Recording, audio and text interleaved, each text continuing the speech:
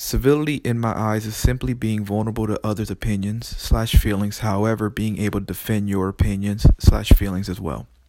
At this point in time, it's important that we consider others' opinions even if we hate it. Why do we hate it should be a question that we ask ourselves. What root defense mechanism is kicking in that makes us either afraid or angry of the other person's point of view/opinions/feelings on a topic?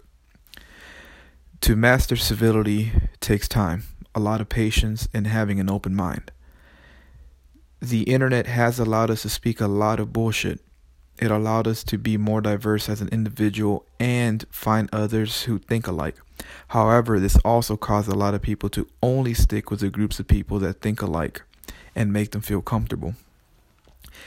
I also believe that the freedom of self-expression is causing most of the tension. Who gets to decide the standard of self-expression? Is there a limit to it? Also, who gets to do the dirty work such as manual labor where self-expression really isn't possible?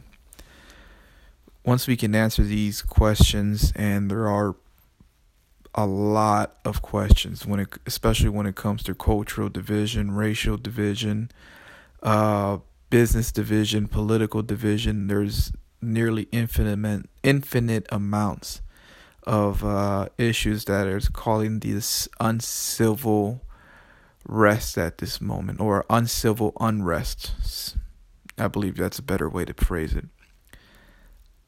Until we can all as humans work together for one common goal, I find it very difficult for us to be civil.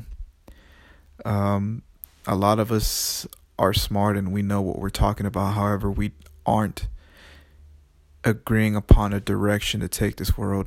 We're agreeing to basically compete against each other instead of helping each other.